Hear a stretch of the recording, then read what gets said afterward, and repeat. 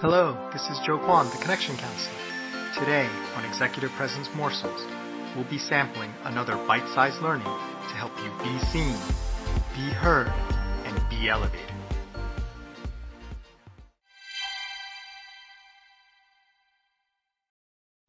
Hello, this is Joe Kwan, the Connection Counselor, and welcome back to Executive Presence Morsels. This is episode 223, Video Game Week, and today we're going to talk about the video game Sims. It's another older video game. When it first came out, it was kind of revolutionary for its time, where you can pick sort of an identity or an avatar and sort of live a life, a simulated life, and there are other people in the game who are also leading their lives. So it was an interesting kind of way. And then you can try to build certain things up, whether it's an amusement park or a farm. You can simulate this life, which is something that you won't be doing in your day job, but you're able to do it as part of the video game. And I guess it was pretty compelling because they sold a lot of games and the game did quite well. And I believe there are different versions of it, probably modified from the original, but that still exist today. Now, what does that have to do with executive presence and leadership? And I'll share kind of a story with you where I had to give a big presentation. This was kind of early in my training and public speaking career. And I was a little bit nervous. It was a newer audience. I wasn't sure how they would receive me. And I was sort of a newer kind of element to the group. And what I ended up doing, and my wife always makes fun of me, because I have like this kind of man crush on Liam Neeson. I'll watch like any movie that he's in. He's so cool. And whether it's Rob Roy or Taken or even some of his more recent movies or, Star Wars, Qui-Gon Jinn, like he's such a cool kind of character, right? In terms of his roles. So for that presentation, I decided to help me bridge kind of my fear and my presentation to sort of channel Liam Neeson, right? So for that, I think it was only 5 minutes, right? I was going to channel Liam Neeson and I was going to present like Liam Neeson. Now, obviously, I'm not as tall as him and I don't have that deep voice and that cool Irish kind of accent, but I could kind of channel his coolness of his character and his control and he's going to take care of everything. And what that ended up being was sort of a bridge for my own confidence. Not so much to pretend to be someone else, but to try on a different persona, maybe that you haven't fully owned yet, to be a bridge to get you there. And then eventually you develop your own persona, which contains aspects of that. And I think that's sort of some of the appeal of Sims. And I think it's a powerful kind of principle that we can leverage in terms of our performance, where maybe we haven't fully owned or figured out our identity in a certain aspect yet.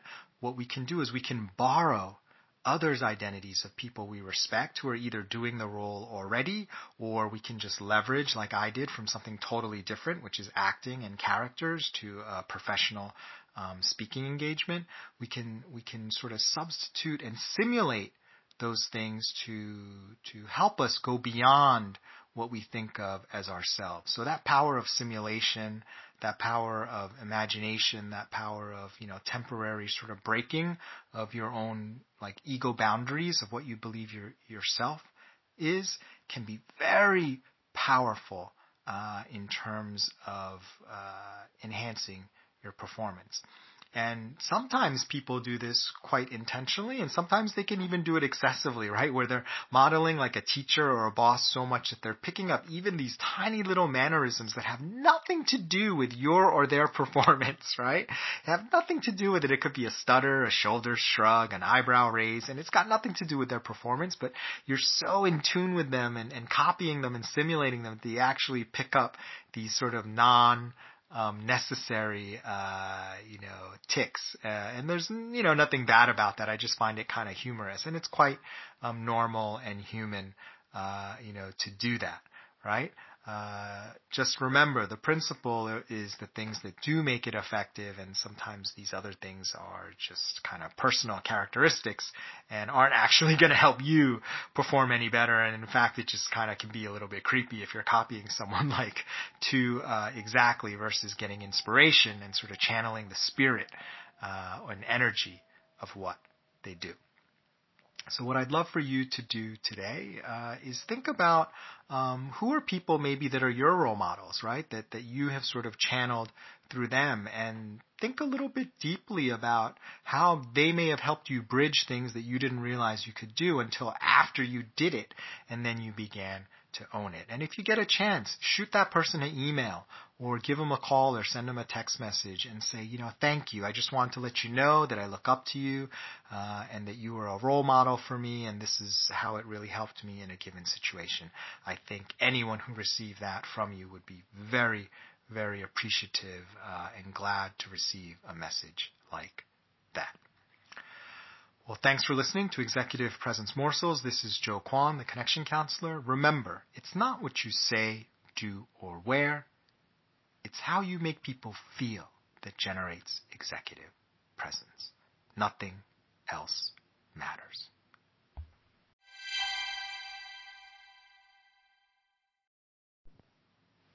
If you like, please stay tuned for a preview of tomorrow's episode, brought to you by our sponsors. The truth is, it's not easy coming up with content for a daily podcast like Executive Presence Morsels. One way I keep things fresh is by constantly learning from others. An easy and convenient way to do this is through audiobooks, and the Rolls-Royce of audiobooks is Audible. Today, our listeners can try a free 30-day trial of Audible Premium Plus, which gives you credits for up to 2 premium titles of your choosing, access to the Audible Plus catalog of podcasts, audiobooks, guided wellness, and Audible originals. It's a buffet and no credits needed. And a friendly email reminder before your trial ends. Go to www.connectioncounselor.com/bookme to sign up. And while you're there, check out my latest book reviews. Thank you for supporting our show.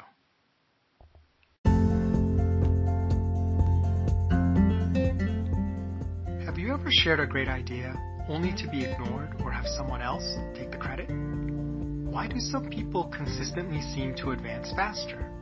Have you ever implemented performance feedback and expected things to change, only to have a new hurdle placed in front of you? I'm Joe Kwan, the Connection Counselor. After years of coaching clients and while writing my book, Unlock Your Executive Presence, I discovered executive presence is the key to unlocking your career. But what is it? How do you get it? And can it be taught? In my online course, Executive Presence and the Diversity Dilemma, we explore how executive presence works. You may be surprised to learn, as was I, that it has nothing to do with what you say, do, or wear. Most courses fail because they only teach you how to copy executive presence. We'll start off by revealing how it actually works, which is based on how you make people feel. Next, we'll explore the 6 degrees of executive presence, which will help you generate it on demand. Finally, we'll cover how to make your authenticity an asset, the power of introverts, and generating executive presence in virtual meetings. If you are a high potential professional with the skills to advance, but who is struggling to get the right attention, then this course is for you. The first module is free, so join us today on udemy.com so you can be seen, be heard, and be elevated.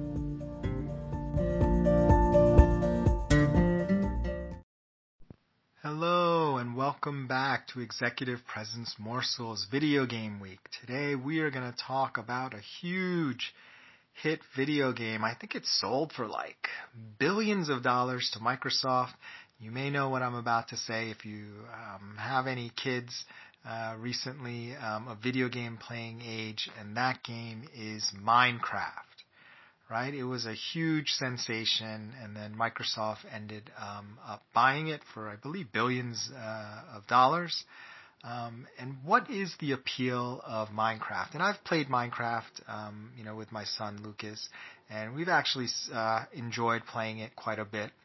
And one thing I realized, once I got over the interface and kind of understood sort of how to play it a little bit more than just the basic level, is there's like a real satisfaction when it comes to building and creating. And there's like a real power that you feel when you're able to.